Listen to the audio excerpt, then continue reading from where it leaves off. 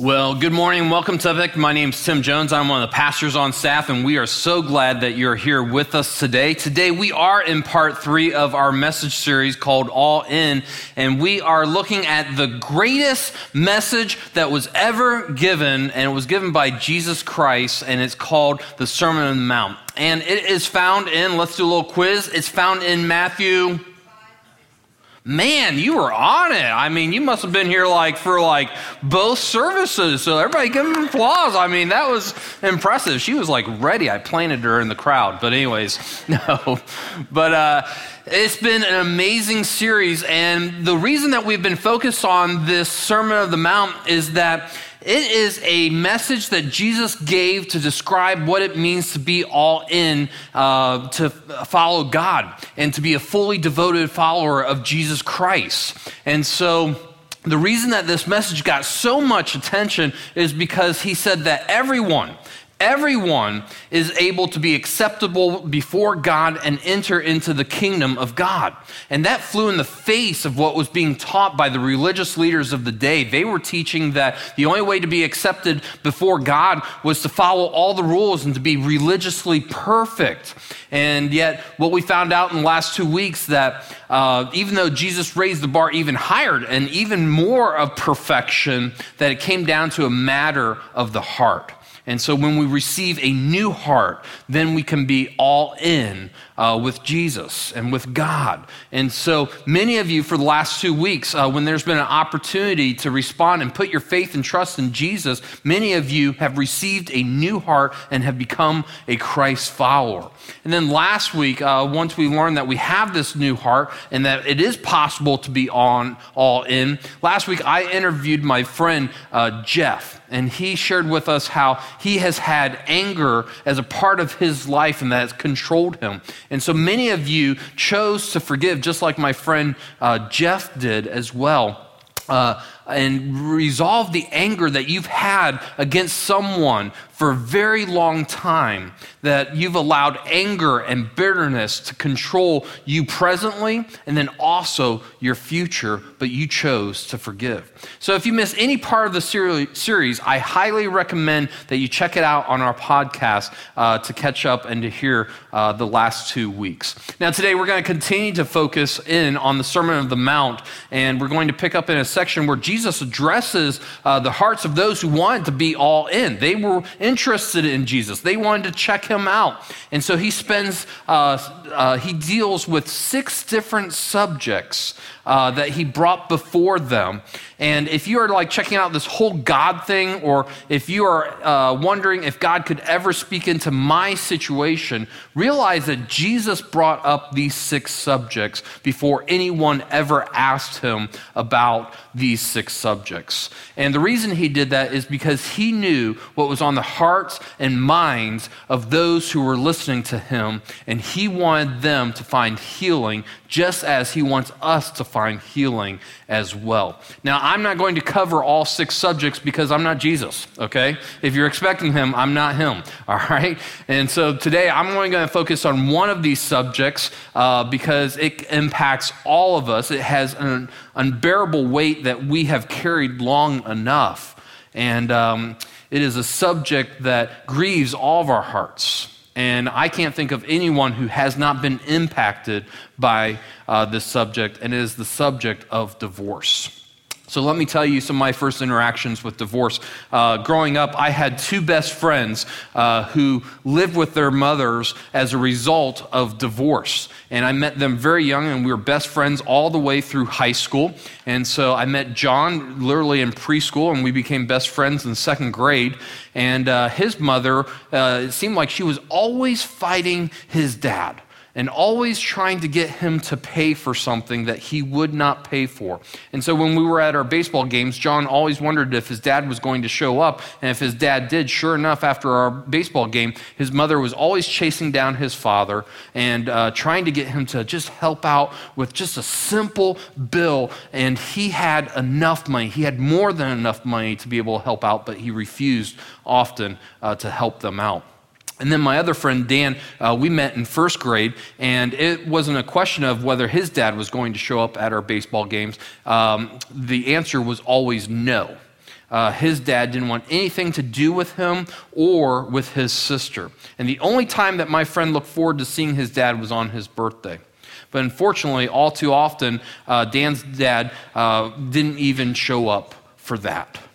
And so every year, Dan's birthday became this. It became something he did not look forward to happening because he knew that it was another promise that would be made and ultimately broken. That's what he looked forward to. And so I know that many of us have unfortunately been left in the wake of divorce. I had a front row seat to seeing my two best friends growing up for 15 years and what it did to them on a regular basis. And I know that this is a subject that impacts all of us. I've worked hard on several different marriages in the past to help them not end in divorce. And so wherever you are at, whether you are a child or an adult who has had parents who've divorced, or whether you are someone who's divorced you and your spouse was unfaithful, or they abandoned you or abused you, or you're the person that maybe caused the marriage to end legitimately or illegitimately, or you're the person who's contemplating going through a divorce or finalizing a divorce right now, I want you to hear this. I want you to hear that our hearts break for you, and we hurt for you. And we want you to know that you are welcomed here, okay? Too long has the church not said that you are welcomed here. And so today I want to let you know that you are welcome here in this spot. And I want you also to understand that today, as we unpack what Jesus talked about in divorce, that I'm not going to be able to talk about everything that may pertain to your exact situation or what you have gone through. And I know that I might stumble upon my words without knowing it, something that may cause a hurt in you, and that you may want to shut down or tune me out. And all that I ask is that you listen to the entire message, okay? And let today be a conversation that begins rather than a conversation that ends. All right? So do we have a deal? Deal? Awesome. All right, well, let's go check out what Jesus said about divorce in his own words, and let's see what he said and what he meant by them. So if you would, go ahead and turn to Matthew chapter 5, verse 31 in your Bibles or your smartphone devices. If you don't have a Bible, always feel free to have one from the back as our gift to you. And then we'll also be putting up the verses on the screen. But go ahead and turn with me to Matthew chapter 5, verse 31. And I'll give you a moment to turn there.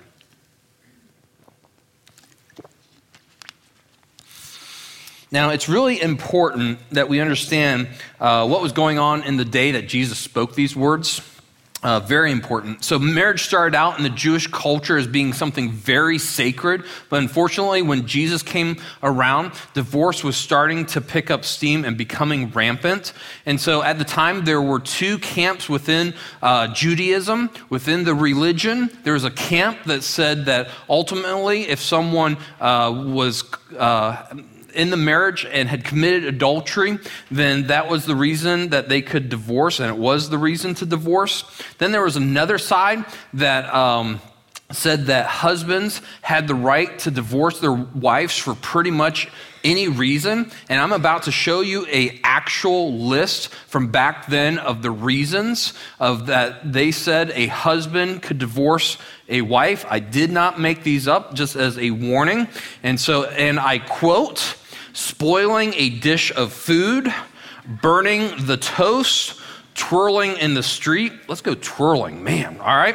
Talking with a male stranger, letting down her hair in public, speaking disrespectfully to her husband, speaking disrespectfully of her mother-in-law. Well, what about the mother-in-law? Speaking so loudly that her voice could be heard next door. And I didn't want to put this on the list, but it was acceptable out there, and they didn't want to put it on the list, but it was well known that a husband could also divorce his wife and remarry if he found a more beautiful woman. And so that's what was going on. And then to top it all off, you've got other cultures that are influencing the Jews, like the Greeks, whose practices for marriage and divorce were influencing the Jews as well. And the Greeks, they demanded that their wives live and serve in seclusion of the home, and that they just minded the children and ran the household. But yet, it was an acceptable practice for the husbands to go out and to sleep around with prostitutes, and then also to potentially have some concubines right there in the home as well. So you've got all this going on in Jesus' day. That's what was going on. Divorce was starting to get easier and easier. And the ones who were hurt the most in that day were the women, okay? Because they almost had no rights at all. And they could not initiate a divorce with their husbands. Only the husbands could initiate a divorce with the woman. And so you've got women being treated like objects and tossed aside when they were literally, in their minds, no longer useful. So that's what we're going into. That's what Jesus is talking in this situation about. And that's why he spoke these words. There were many in the crowd that were listening to him today, or listening to him in that day, that were hurting from the impact of divorce. So let's begin in Matthew 5:31. Jesus said, "You have heard the law that says a man can divorce his wife by merely giving her a written notice of divorce." Now, when you're in the crowd and you heard Jesus say, "You have heard the law that says," everybody knew what was coming. I mean, they knew he was about to he was making a reference to the religious leaders, and he was about to teach something else. And so they got their phones out. They were ready to tweet what was coming out next, because they were excited to hear what Jesus was about to say. And so this is what he said. He said in verse 31, "You have heard the law that says a man can divorce his wife by merely giving her a written notice of divorce." And here comes the contrast, the shocking statement. "But I say that a man who divorces his wife, unless she has been unfaithful, causes her to commit adultery, and anyone who marries a divorced woman also commits adultery." And so now you've got this crowd that probably gasped, literally, and some that felt relief from the words that Jesus said. And let me tell you why. Jesus just made it a lot harder to get divorced. And so some were probably relieved in the audience, because there's that religious camp that's out there that says that husbands could divorce their wives for any reason. And so Jesus right here just elevates for women security and protection like they've never had before. And so these words meant so much to them, and they were so relieved in that moment. Because this was unheard of for a man to take up and defend a woman in a male-driven culture at the time. And those words just provide security and protection for them. But there's more in the statement as well. Let's check it out. When Jesus says, "unless she has been unfaithful," the word for "unless," it's what's called a conditional clause, okay? It means that Jesus was not teaching that if someone did commit adultery, it was an automatic divorce. Let me say that again. It means that Jesus was not teaching that if someone did commit adultery, it was an automatic divorce. So what was Jesus teaching? I'll come back to that in a moment, okay? But here's why some of the crowd was stunned. Some of the crowd was stunned because they sided with the other camp that said, that were the more stricter religious group, and they taught that if there was adultery in the marriage, the law required an automatic divorce. And so it's like this: when you go and visit the doctor, and his solution to your health problem is to amputate your arm, it better be the right call, you know? But if the doctor's solutions for everyone as they come with their health concerns was an automatic amputation, then there's something wrong with the doctor, okay? Because if that were true, you would have over half the population walking around with only one arm. But unfortunately, isn't that what's happening today? Isn't that what we do, and we have such an easy go-to in saying that there should be an automatic divorce? Listen to what non-religious people have noted about the trends in marriage, okay? Again, non-religious. Legal scholar John Witt Jr. says that the earlier ideal of marriage as a permanent contractual union designed for the sake of mutual love, procreation, and protection is slowly giving way to a new reality of marriage as a terminal sexual contract designed for the gratification of individual parties. And then here's what sociologists are finding as well. Here's a summary of what many sociologists have said. Sociologists argue that in contemporary Western society, the marketplace has become so dominant that the consumer model increasingly characterizes most relationships that historically were covenantal, including marriage. So today, we stay connected to people only as long as they are meeting our particular need at an acceptable cost to us. When we cease to make a profit, that is, when the relationship appears to require more love and affirmation from us than we are getting back, then we cut our losses and drop the relationship. And then in a major study in 2002 done by the UVA, the National Marriage Project, entitled Why Men Won't Commit, there were several interesting findings, and I'll just share two of them. Number one was men wanted compatibility. And they said compatibility, this was their definition, above all meant someone who showed a willingness to take them as they are and not change them. More than a few of the men express resentment at women who try to change them. Some of the men describe marital compatibility as finding a woman who will fit into their life. If you are truly compatible, then you don't have to change, one man commented, and he continues to live in his mama's basement. All right? Just saying, okay? Number two, this is how the report concluded. The report concluded, cohabitation gives men regular access to the domestic and sexual ministrations of a girlfriend while allowing them to lead a more independent life and continue to look around for a better partner.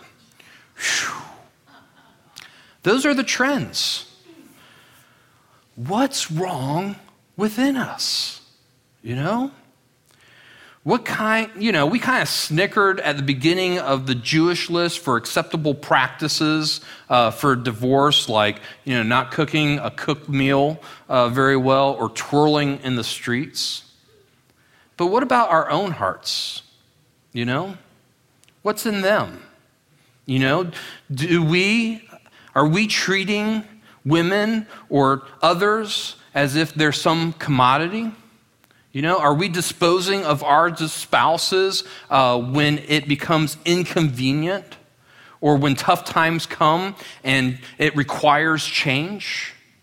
Are we so selfish that if it doesn't work in the way that we want it to work, then we exchange one for another?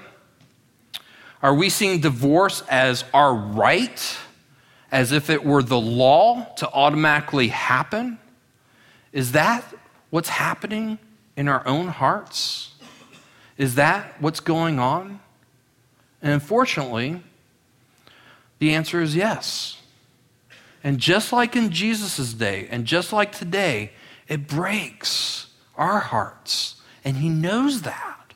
He knows that. He's the one who brought this up and wanted to address our hearts. He knows what it can do to hurt you and to hurt the ones that we say that we love. And so he took this head on. In fact, what we're about to see is that Jesus raises the bar, and we see it more clearly in a later interaction that he had with the religious leaders of the day. And so they wanted him to take a side. They wanted him to be in one of these camps to pit, and show that he's wrong or something. And he does something amazing. He does something unexpected in this interaction that elevates himself amongst these battling sides. So let's see what he does. In Matthew 19:3, some Pharisees came and tried to trap him with this question: should a man be allowed to divorce his wife for just any reason? And Jesus said, haven't you read the scriptures? They record that from the beginning, God made them male and female. And he said, this explains why a man leaves his father and mother and is joined to his wife, and the two are united into one. Since they are no longer two, but one, let no one split apart what God has joined together. And so what Jesus does here is brilliant. It's brilliant. He doesn't reference some kind of school of thought. He doesn't reference like some kind of, religious party, one of the parties that's going on. Instead, he goes back to Scripture, and he goes back to the very first book that was written in Genesis, and he says, you remember in Genesis when God institutes marriage at the beginning of time that was between a man and a woman, and he says that the two are united into one. That word united means to be bonded, to be glued permanently together. It can't be undone. That was God's original intention for marriage. And here's his purpose for marriage. This kind of gets lost. When a man and woman come together, it is to help each other to become God's masterpieces. The famous artist that we all know, Michelangelo, when he was finished carving David, someone asked him, how did you do that? And his reply was, I looked inside the marble and I took away what wasn't David. And it's a lot like what we should be doing with our spouses. We should look in the inside and see what God is making and be excited. We should be able to say to our spouses, I see what God is making you into be, and I want to be a part of that. I want to partner with you. I want to be a part of what God is doing in your life and who he is making you to become. So when we stand at the end of time together, and God says, well done, good and faithful servants, I get to see exactly the masterpiece that God was making you as I saw back in time coming out at different times when we were together.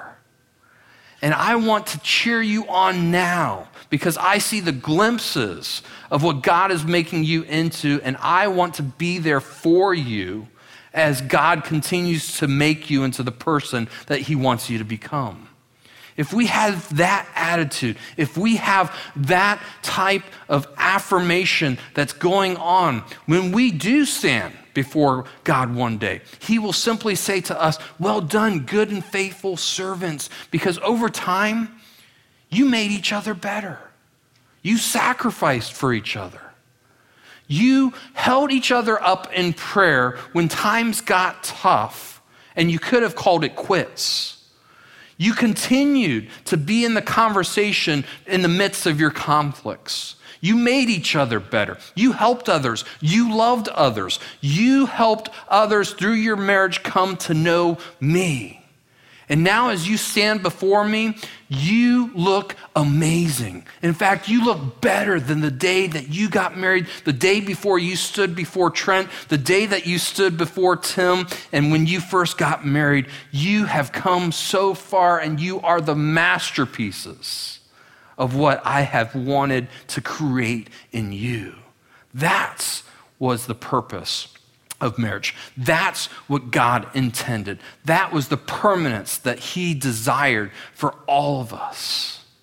When I think about Sarah and I, when we met, we've been married almost 19 years. And when we met, I remember the second date that we were on, I held her hand. And it was amazing. I mean, here's this person that I just knew. I had dated enough, and I was just like, she is unbelievable. She is amazing. But you know what's happened over time?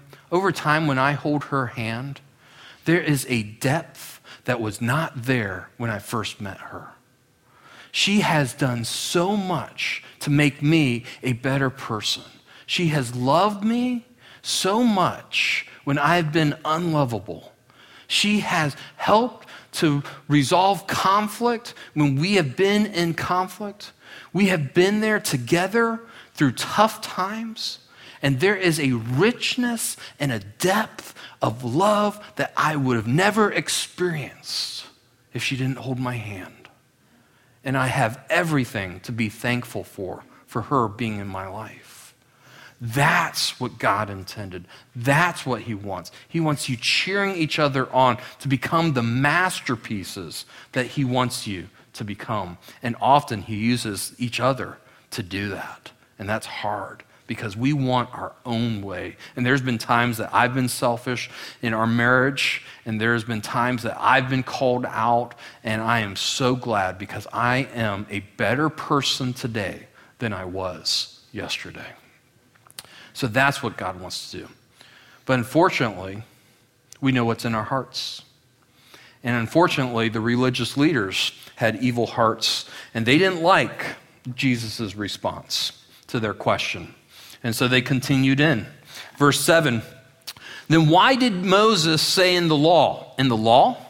Moses didn't make this a command. I mean, when you look at Deuteronomy 24:3, where Jesus was quoting, they knew that it wasn't a law, but they were trying to trap him. Then why did Moses say in the law that a man could give his wife a written notice of divorce and send her away? They asked. But Jesus saw what was in their hearts and what was going on. Verse 8, Jesus replied, Moses permitted, not commanded, big difference. Moses permitted divorce only as a concession to your hard hearts, but it was not what God had originally intended. And so divorce was permitted in the Jewish culture because it was a concession due to their hard hearts. God knew what was going to happen. He knew that they weren't going to listen to him. And so Moses provided a certificate of divorce, which actually protected a woman. I mean, here's Jesus' day, and it was bad enough. Back in Moses' day, it was even worse for women. I mean, they had no rights. So when he provided a certificate of divorce, it protected them. And this is how it protected them. It allowed them to remarry. It allowed them to remarry and receive the protection and the security of another man instead of just being casted aside. And so then Jesus concludes with verse 9, and I tell you this, whoever divorces his wife and marries someone else commits adultery, unless his wife has been unfaithful. So Jesus raised the bar because his standard brought focus back onto God's original intention that marriage is a permanent bond.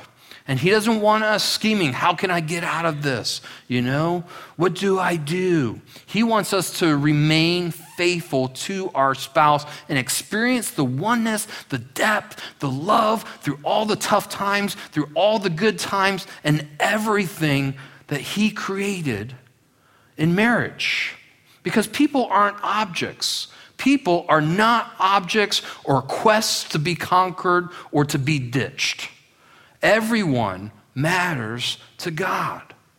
And so he wants us to do the right thing where we are at. He wants us to do the right thing where we are at.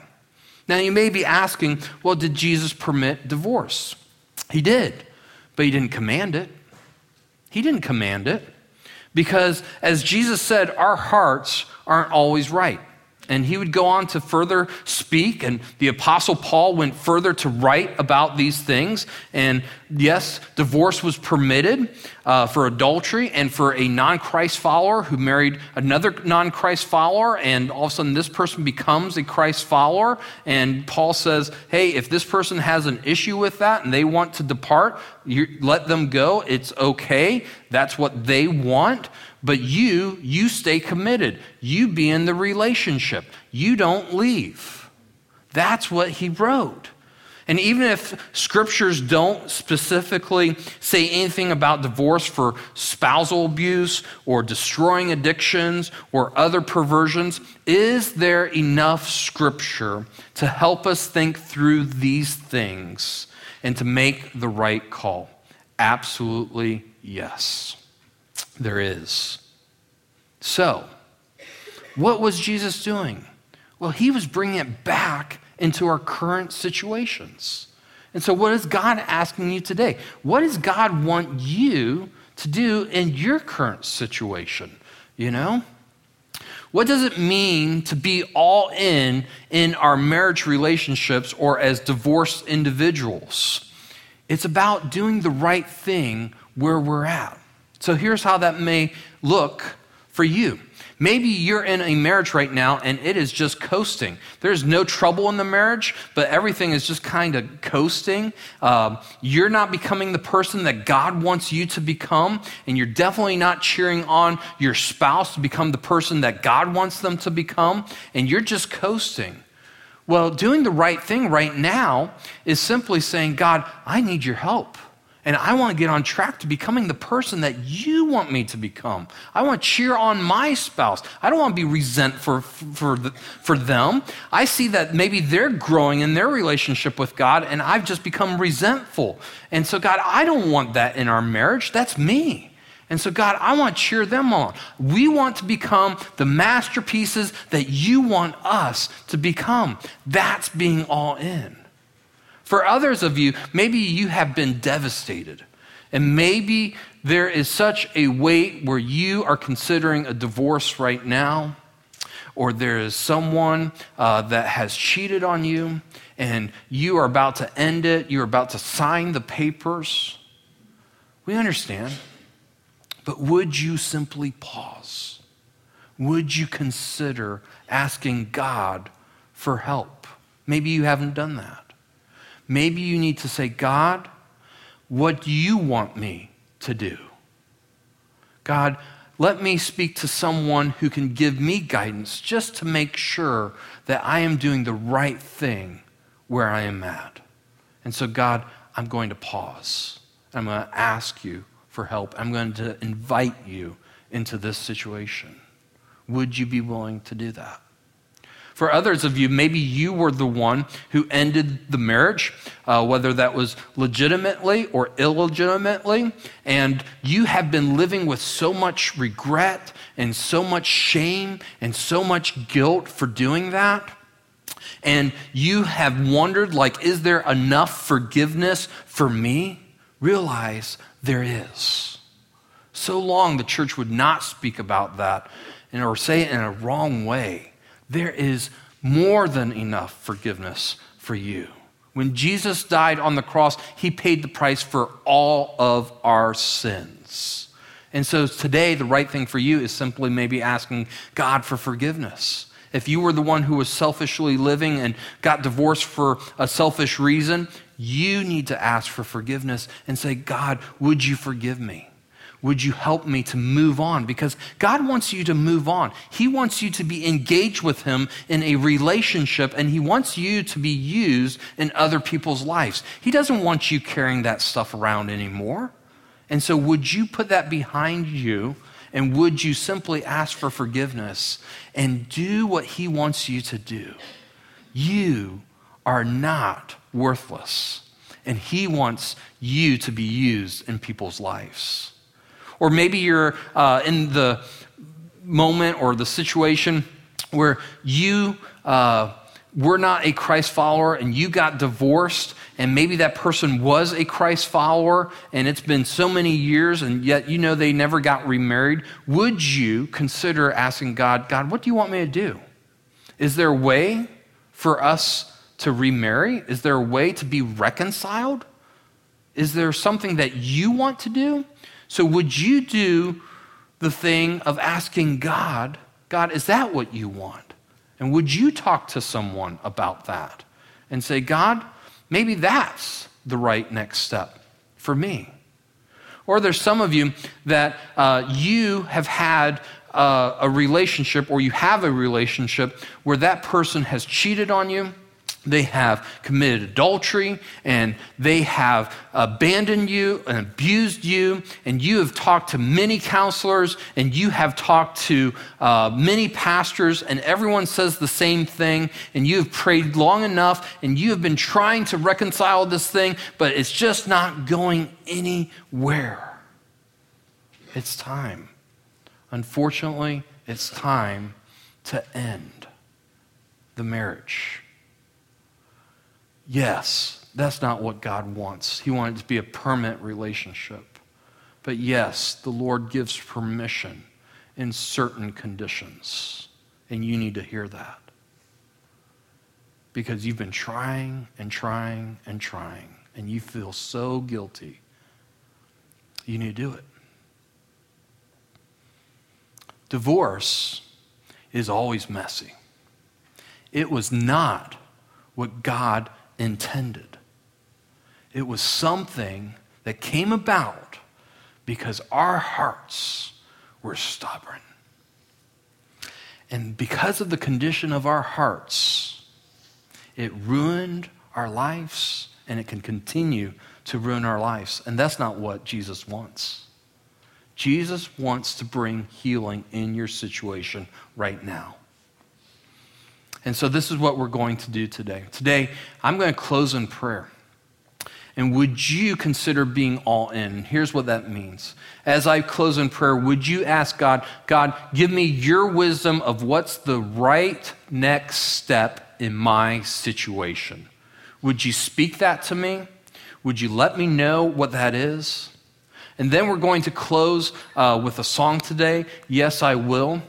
And we're going to sing that as a song of declaration because we are going to trust that God will speak into our situations. We may be like going in 1,000 different directions with our minds and trying to play out everything, but instead, would we just take this moment to pause, look to God, and say, God, I trust you with my current situation to help me do the right thing where I am at, and I will trust you that you will speak into my situation. And so right now, God, I'm going to sing praise to you because you have always done that in all of our lives. You bring these things up before we even ask them. And so, God, I'm going to trust you in my situation. And then others of you, maybe you need to talk a little more in particulars. And so we've got a group of people that are wearing prayer badges that are going to be over there. And if you need to talk further about your particular situation, please do that. This is the beginning of a conversation, not the end of one. So this is what we're going to do. If you would, let's pray together. So if you would stand and pray with me to close us out today. And then we are going to sing this song to him. So, Father, thank you so much for who you are. God, thank you for coming and Jesus showing us exactly who you are. We're so thankful that you took these things on without us even asking, because you know that we are hurting. You know that this subject is not something to talk lightly about. And you know how much it can ruin our lives. And you don't want that. And so, Father, today, as we talk about this, may we approach you now and speak with you. And may we say something like, God, we need wisdom in my current situation. Father, I don't know what the next step is, but would you clearly show me what that is in my situation? And when you show me, I will be all in. And I know that's a tough thing, but God, I want to do what you want me to do. I know you have my best intentions in your mind. You know our hearts, you know our minds, you know our situations.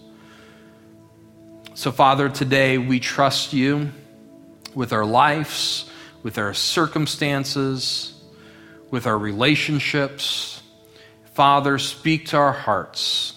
And today we are going to sing this song as a declaration, praising you that we know that you are going to speak and that you can be trusted. So right now we turn to you and we just want to say, Father, we trust you. We trust you. In the name of Jesus, amen.